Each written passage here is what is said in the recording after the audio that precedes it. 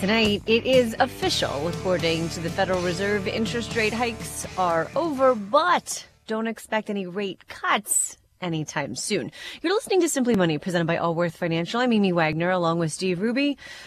We have been talking a lot about the Federal Reserve, our nation's central bank, over the last several years. And it's interesting, Steve, because I think in normal life, normal times, most people don't pay attention to the Federal Reserve. They're there in the background doing their job. People don't pay attention until inflation gets, upwards of 9%.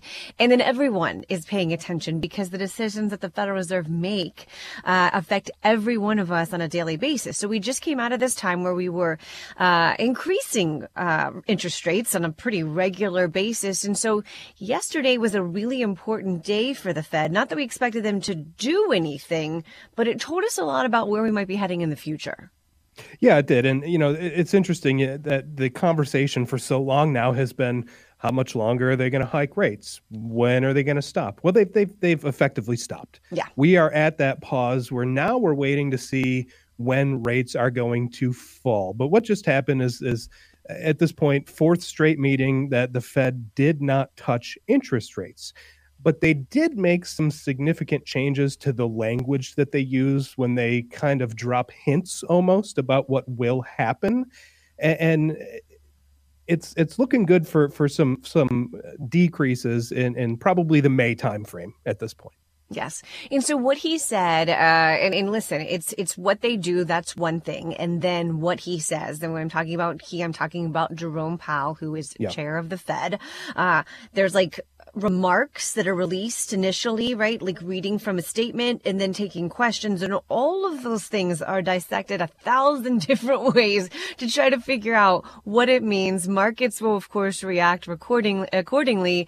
And what he said yesterday, at least the good news part of this is that, they're moving away. They're not considering any adjustments, including increasing the benchmark rate. And they had talked about the potential of another hike because they just weren't sure whether the previous hikes had brought us down to that 2% inflation rate goal that they had been heading for. So he did kind of establish that as the baseline of, hey, we did it. We think we did it. We think we're comfortable with where we are. And so the markets that are always looking 6, 9 months, a year out are like, great, let's move. Let's cut these hikes or let's cut these rates now. And that's where he was like, not so fast. Yeah. So a touch of bad news, of course, sprinkled in here is as clearly they're not ready to cut rates in March. It's not going to happen because they need more confidence that we are not just going to touch 2% as far as inflation is concerned, but sustainably remain at 2%. And there's still this realm of good news is bad news and bad news is good news. And obviously the fourth quarter GDP rising more than forecast, it sounds like good news on the surface, but it also gives the Fed a reason to continue to pause rather than cut sooner rather than later, so that inflation they can continue to look at the numbers to see how much more inflation might go down with the hikes that have already happened. So, the bad news is the pause continues. And I think for anyone who's ever tried to lose weight, you have this goal in mind, right? However many pounds or whatever pair of jeans you want to get into or whatever it is. And it's like, well, what if you woke up one morning and you got on the scale and you were there? Then you got on the scale the next day and you were never there again, or you were able to wear those jeans one time and never again. That's what the Fed's saying. Hey, we don't just want to touch it. We want to live in this place. We want this to be the norm, and we're not sure that we can get there by cutting interest rates at this point. And I also think it's so interesting, the power that the Fed has right now to move the markets.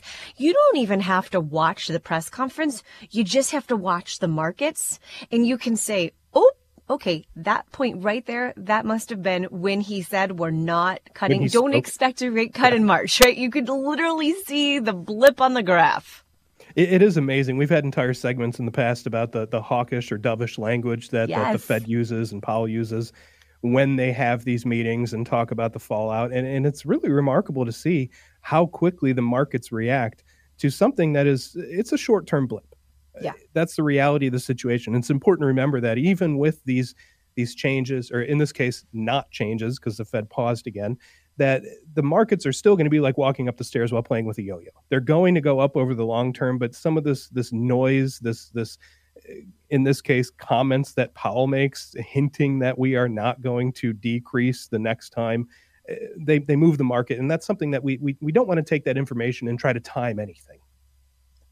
You're listening to Simply Money, presented by Allworth Financial. I'm Amy Wagner, along with Steve Ruby, as we digest what the Federal Reserve, our nation's central bank, did and said yesterday, right? Markets a little all over the place as the result of that. You know, I think the anticipation was, okay, we're going to start talking about cutting rates. And what Powell said was, listen, this is a highly consequential move, and we are not ready to make it. We've been talking a lot too about, is there the possibility for a soft landing where the Federal Reserve can get inflation into check at the same time, not hiking us into a recession? And there's very little precedent for this. It's not an easy thing to do. I liken it to the miracle on the Hudson, landing an airplane on water, right? It doesn't happen well all of the time. And there's a number of factors that have to be just exactly right to be able to pull it off. And it's almost like the Federal Reserve is saying, okay, we knew this was unlikely. We think we've pulled it off. We're not sure that we're trusting that it's the case just yet. Well, yeah, Powell was literally asked, is a hard landing off the table? And he responded, overall, it's a pretty good picture.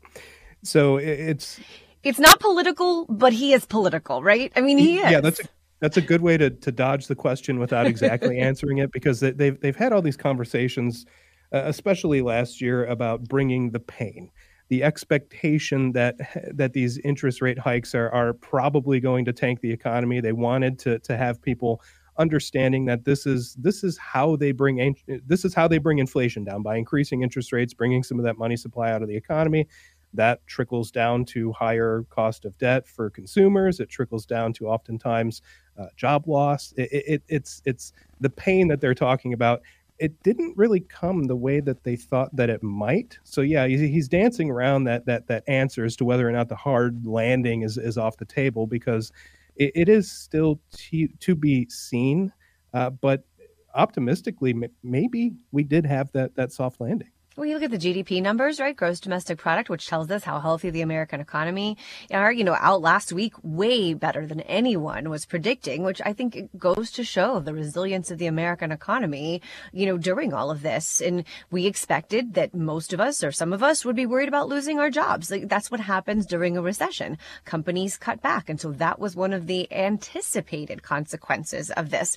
But it didn't really happen. Now, I think it did maybe slow down the labor market from the point where we were in this crazy time where there was like 2.5 jobs for every one person. You literally didn't like what your boss wore to work one day, or they looked at you in a way you didn't like, and you could absolutely say, take this job and shove it. Never go back. You were going to land on your feet the next day in a new job that was likely going to pay you even more money. I think the pendulum has swung back away from that. I don't think we're there anymore, but I also don't think we're in the place where we're in a recession and we're worried about losing our jobs and we're cutting what we're spending because we're worried that the paycheck is going to stop coming in or the paycheck is going to be smaller. So yeah, I think that we can maybe say, where a year ago we would say this would be best case scenario, we have maybe landed in best case scenario. And I think the Federal Reserve, as they should be, aren't quick to make any next moves. There's a lot of data that they're looking at and they want to make sure. And there's also precedents of, cutting rates too soon and then things get really, really bad, right? Exactly. This is back in the 80s. And Powell has made it very clear that he doesn't want to repeat the mistakes of Paul Volcker when they slammed the economy into a double dip recession. Nobody because they that. increased interest rates too quickly, they decreased them too quickly, and then they had to do it all over again. What a nightmare. That was a scenario that obviously they're trying to avoid, and optimistically maybe they did. That doesn't mean that there's not going to be a recession eventually, because that's a natural part of the economic cycle. And at the end of the day, it's not something to particularly be afraid of when we have a long-term investment strategy built for ourselves. But it is, maybe this time is one of those different times where we didn't tank the economy to bring down inflation. Yeah, it's funny. We always say, right, this time is different are right? really bad words to think as an investor. But this time legitimately is different. And in one way is the fact that the Federal Reserve really only has one tool to deal with inflation, and that is either raising or lowering interest rates, right? But they also pulled another tool kind of out of the air during the pandemic, and they started to flood the bond market, right, with money as a way to just bring liquidity into the economy, and that was called quantitative easing. And so what they have to do at this time then is to kind of unwind that balance sheet and sell back, billions and billions, if not trillions of dollars of treasuries that they bought during that time. This part is unprecedented. So you're doing this, trying to bring inflation down. At the same time, you have this other thing working in the background, quantitative tightening now. And so I think it's smart of the Federal Reserve to say, let's just give this a little time to see how it all kind of works itself out. Yeah, it's the opposite of quantitative easing. So easing. Easy to say. Thank you. Yeah.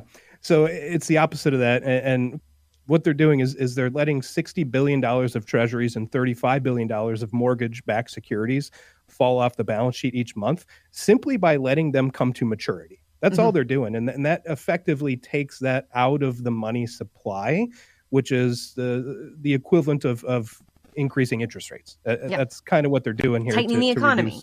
Tighten the economy and further bring down inflation. So it is an interesting maneuver that's being leveraged right now. And it's just part of the information that they need to look at when they're making decisions about when to cut interest rates. A lot going on here. Here's the Allworth advice. Rate hikes appear to be finished. Rate cuts probably not in the immediate future. But listen, neither of those scenarios should have a major impact on your long-term financial plan. Coming up next, a contributing reason why the Social Security Trust Fund could go broke in a decade from now. You maybe never thought about this one. You're listening to Simply Money, presented by Allworth Financial here on 55 KRC, the talk station. You're listening to Simply Money, presented by Allworth Financial. I'm Amy Wagner, along with Steve Ruby. If you miss our show one night, you do not have to miss a thing. We have a daily podcast for you. Just search Simply Money on the iHeart app or wherever you get your podcasts. So how much money should you have if you are going to wait and maybe not retire until you get to your 70s? We're going to ask the advisor about that coming up at 6:43. A lot of talk, if you are on Social Security every year, about COLA, the cost of living adjustment that happens. And there's already some numbers and percentages being floated around for what we can maybe expect for 2025 COLA. And they're saying this is according to the Senior Citizens League. They're saying expect about 1.4% for 2025. Yeah. I feel like this is a little bit early to get really caught up in. Yeah, that's not too exciting, is it? 1.4% down from 3.2 for this year's change. So that if that were to come to fruition, that would be the lowest hike in Social Security benefit from the cost of living adjustment since 2020. But you said it yourself. This is something that could change because the official announcement, it doesn't actually come out until October. Yes. And the average has been about 2.6 over the last 20 years. So that 1.4% number, that's pretty low. It is low, but I also think it's low because inflation is expected to move right in that direction, to continue to go down. I mean, when we had north of an 8% COLA, we also had 9% inflation at that time.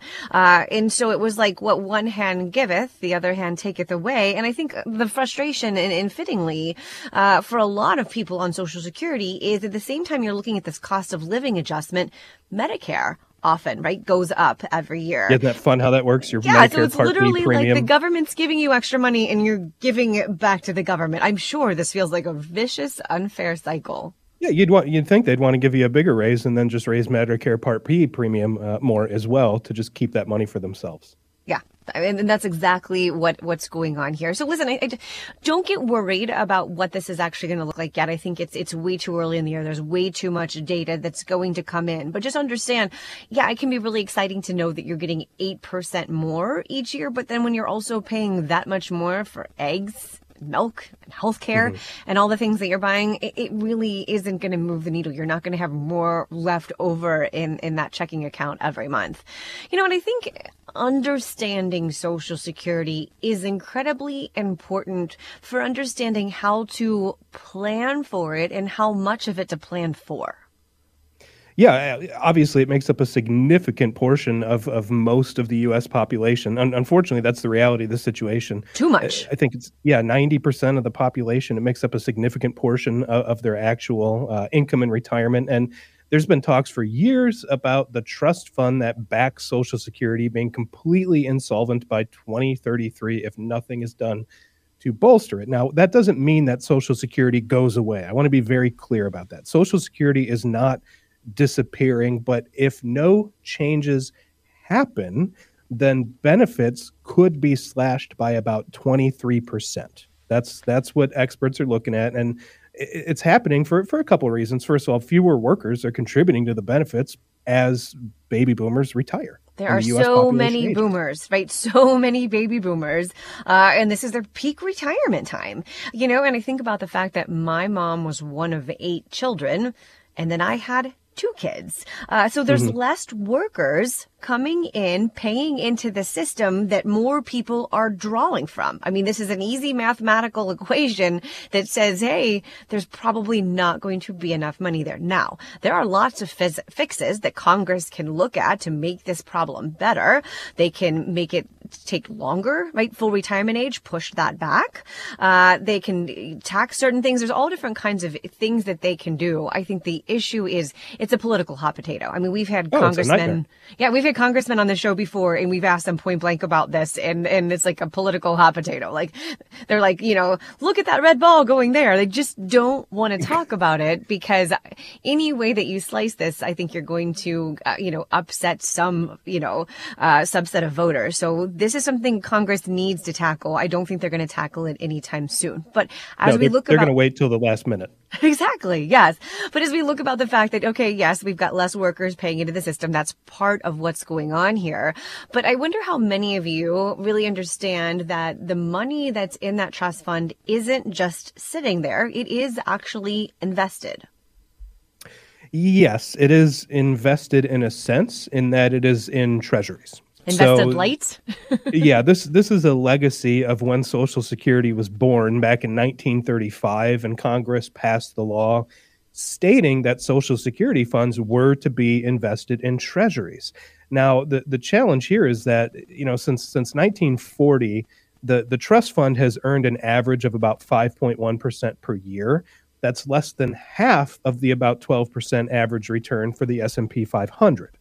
So there is an opportunity here. This conversation today comes from an opinion piece that was in Market Watch. There's a viewpoint out there that exists that says one potential fix for increasing the longevity of Social Security is to invest in the trust fund that builds up that balance. I'm going to tell you right now, this is not going to happen. I mean, it's not going to happen.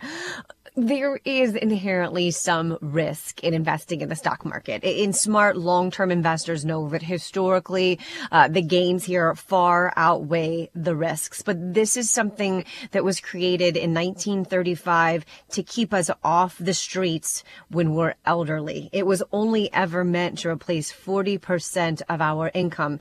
And it is not something that should likely be gambled with in any way, shape, or form. And it's not that I think that investing in the S&P 500 is gambling, because I really, if something goes wrong with the 500 biggest American companies, we got bigger problems than Social Security Trust Fund at that point. But I actually like the way that the system is set up, even though it hasn't changed since 1935. I agree with you. On the flip side, there is the point to be made that the $2.8 trillion that's invested in the Social Security Trust Fund last year earned about $67 billion. That sounds absolutely fantastic, and sure it is, whatever. But had it been in a 60-40 allocation of just some low-cost exchange-traded funds based on U.S. investments, it would have earned $450 billion more dollars. Yeah. Isn't that amazing? But how would a significant portion of the population react in a year like 2022 when the markets were down 20%? Exactly. That is the challenge that blows this plan wide open, in my opinion. Anyways. Yeah. You look at the stock market when it's down, and historically it's down far less than it's up, but it is down. It does go down. And during that time, can you imagine how taxpayers and voters would feel? It could get ugly. So this makes sense. Here's the Allworth advice. This is yet another example why you shouldn't plan on Social Security to be your main source of income later in life. Count on the investments you do have control over. Coming up next, we've got an inspirational story of how one of my favorite people got himself out of a mountain of debt and the lesson he has for you. You're listening to Simply Money, presented by Allworth Financial here on 55 KRC, the talk station.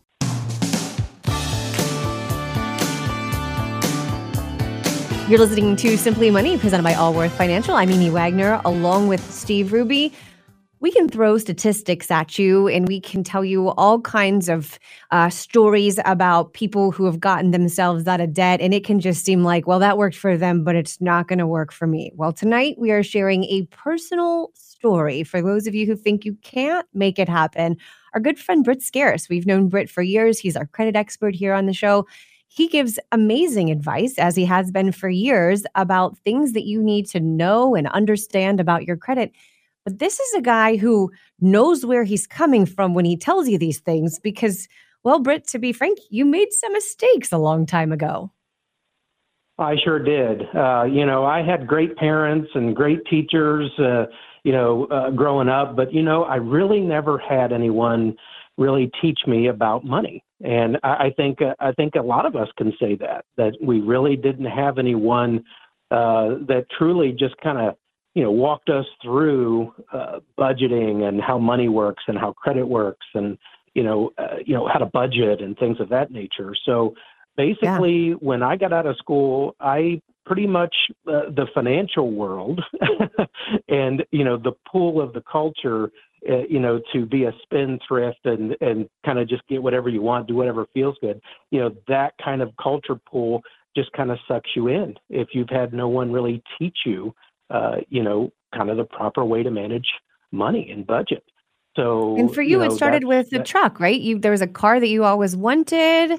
You could buy that, and then it went from there. Yeah, I went to hang out with my buddy one day, and he had a new car. And of course, if you're a young guy in your early 20s and your buddy gets a new car, what do you need one too? Well, yeah. So I went and found a way to get myself an auto loan and got myself a truck and got myself a car loan. Well, that got me some credit. And, once you establish some credit, it's amazing what the credit bureaus will do. They're so friendly and they're so nice. They start to sell. They start to sell your name and your contact information to all kinds of other people that want to sell you more debt once you have some debt. And so you're getting kind of how the mail, started. Right? You can have this credit card and that credit card. What'd you do? Sign up for all of them? Well, yeah. I mean, they would send me an offer in the mail and said that, if you get this, if you apply for this Visa card, there's $3,000 on there. Well, I didn't believe them, so I signed up for it.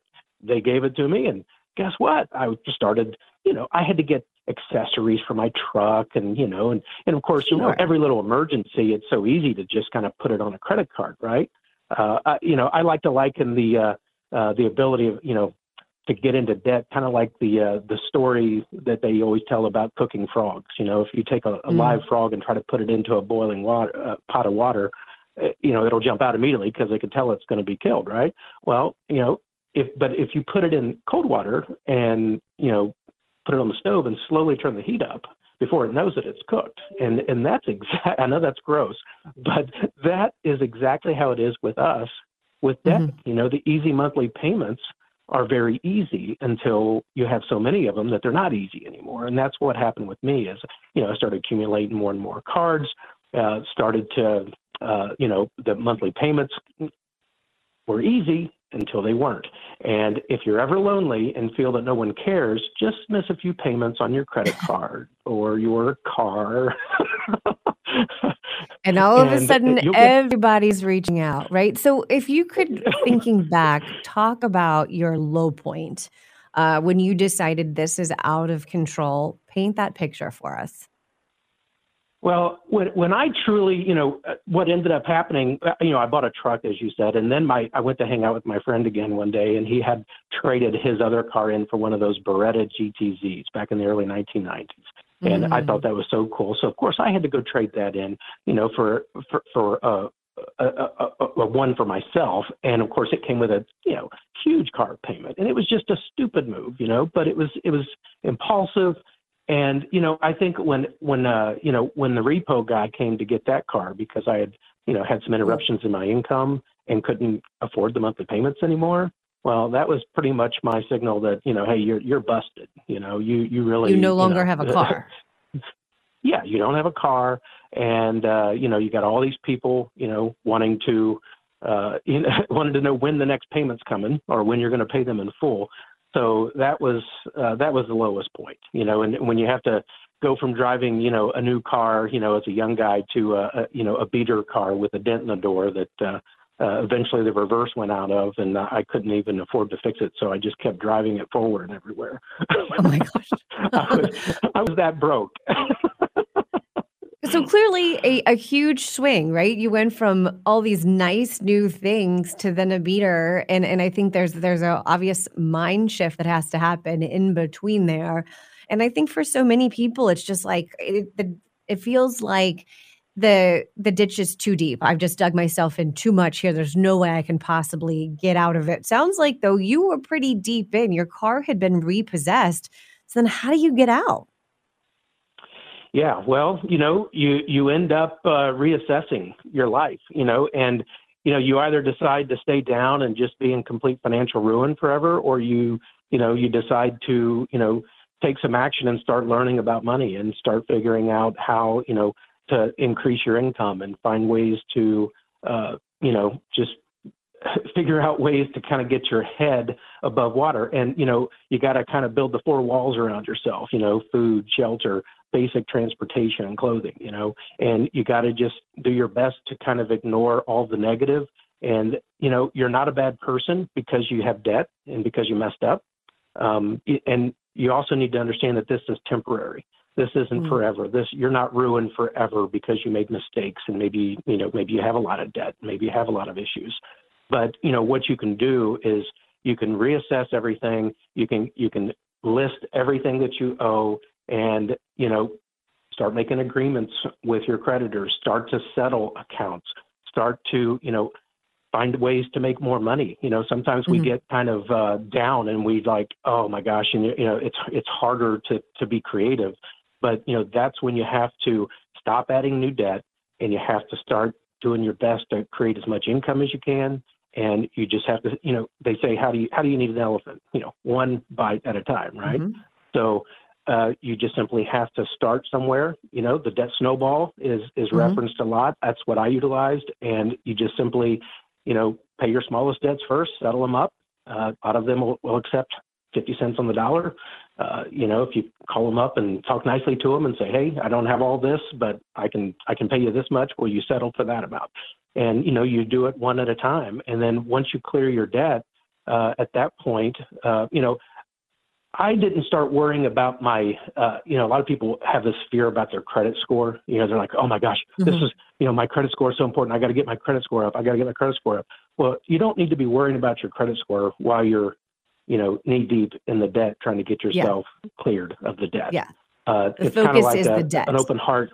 Yeah. It's like having open heart surgery and saying, okay, I want to run a marathon, the day after. I mean, you can't really do that. You have to kind of, first heal the problem, get the debt cleared, and then you can reestablish, which is Britt, what how I long ended did up it take doing. you?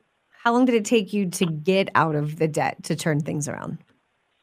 It took about 2 years. And, once I was able to kind of get things cleared, then at that point, I was able to, when I ended up having to eventually find a way to finance another car, actually. Obviously, I was much more reasonable with the with the car option, and I had to pay an interest rate on that car loan on the car that I got. I had to pay 25% interest. So Wow. I had and I know what kind of humiliation goes with having to go and try to, rent an apartment when you have bad credit, buy a car when you have bad credit, or just in general function in the financial world with bad credit. It's very humiliating. And a lot of people treat you very, very in a very humiliating way. A lot of them are not nice. And I know there's not supposed to be discrimination and that sort of thing, but if you've ever been in that situation, you know what I'm talking about. People just are not friendly. Right?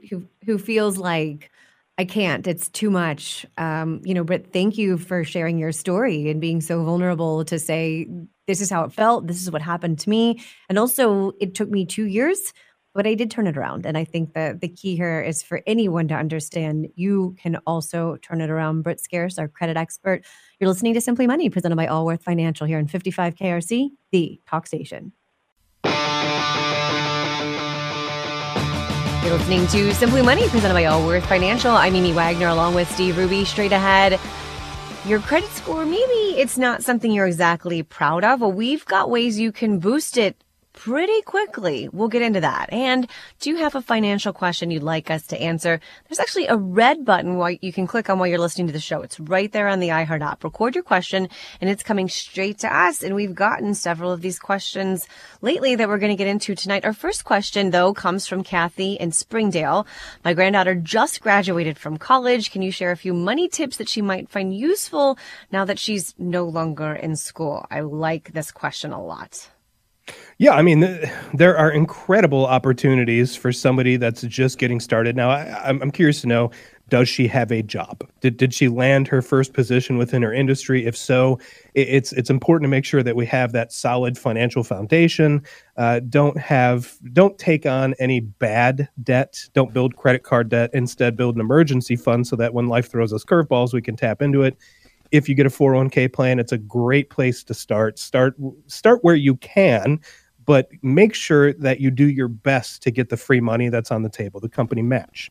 If you're able to, especially if your granddaughter got a good paying job, now is the time to look at what you've been living off of versus what kind of income you suddenly have. And don't just fall into a pattern of lifestyle creep where it's like, hey, I get to do everything now. I'm going to go on cruises and buy a house and buy a boat.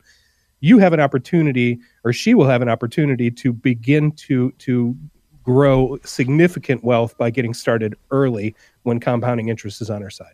There's a great rule to live by, the Simply Money way, the 50-30-20 rule. Mm-hmm. And I think if your granddaughter can start off like in the first job living this way, she's going to be set for life. And it's this, 50% of what you're bringing home goes to your needs. This is if she's going to buy a house or she's going to live in an apartment, the rent, her food, her utilities, her car payment, 30%. That goes to the fun stuff. Maybe she can't afford that cruise because maybe she's making enough money. But the key here is 20%. Think about it. If we could all go back and start investing and saving 20% of what we make from the time we got that first paycheck, where would we all be now? It's we incredible. Wouldn't care what happens to Social Security in the future if that was the case. It wouldn't matter. Absolutely. It wouldn't matter. Yeah, so I think that's some great advice for her. Next question from Kirk in Alexandria. There's so much to focus on money when I read about planning for retirement, but what about everything else? He's kind of asking about the non-financial part. How should I plan for my actual life and retirement, which is actually a conversation we have quite often, right? Beyond the money part of it. Oh, yeah. I mean, it's important to make sure that you have some kind of a plan for how you're going to spend your time, whether it's hobbies, whether it's remaining social, remaining healthy to some capacity. Don't just be lethargic, sleep in every day, sit on the couch and watch TV. That's not a way to retire. I mean, to each their own. Sure, you could do that if you really want to, but how do we remain socially active and how do we keep our minds sharp? A lot of that has to do with practicing those hobbies, finding those hobbies before you retire. If you think you want to move somewhere, rather than just taking the plunge buying the house, maybe rent somewhere in that community for a month or two to see how it feels before you make a purchase. There's lots of ways that we can make that transition. I'd say a good example of somebody that did this recently that we all know is Steve Sprovak. Mm-hmm. That man he has so many hobbies and so many plans as he transitioned into retirement that he's not going to be bored. Yeah. He's not worried about what he's going to do with his time. But I like that someone is thinking along these lines, because it is so often just you look at the 401k balance and you look at, what you have in retirement accounts, and you're only focusing on your budget, your money, and what's going to be coming in. And you're not focusing on what day-to-day life is going to be like now that you don't have to be at the office, 40, 50 hours, whatever it is a week. And it's a huge change, and it's definitely one that needs to be planned for. Next question comes from Philip in Bridgetown. I'm retiring soon. I'm going to have a pension. I can choose the single life option or the joint survivor option. I am married. I'm assuming the joint one is the better choice. Oh, there's a lot of moving parts on this one. This is where you need to sit down and talk to a fiduciary financial planner that can map out a retirement plan for you based around your goals, your financial needs.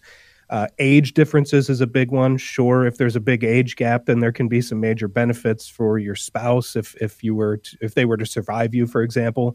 But this is one where you really need to sit down and dive into a plan, because there are some big differences in how much you will receive from that pension. If you go single life, it's going to be a lot more than if you go some kind of a joint survivor option. It's going to be much less cash flow.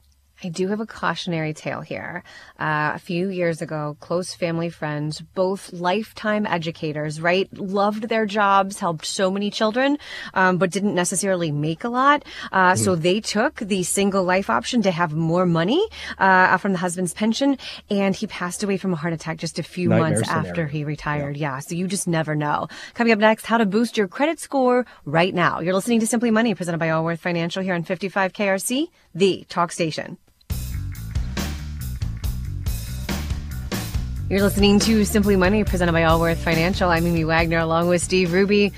Your FICO score, maybe you don't obsess about it the way that I do. I probably have an unhealthy relationship with my credit score. Yeah. But I also know that it makes a big difference in what you're going to pay over the course of your lifetime when it comes to your mortgage rate and buying a car and, the opportunity to open credit cards. So if yours isn't so great, there's actually some things that you can take control of and kind of move the needle pretty quickly.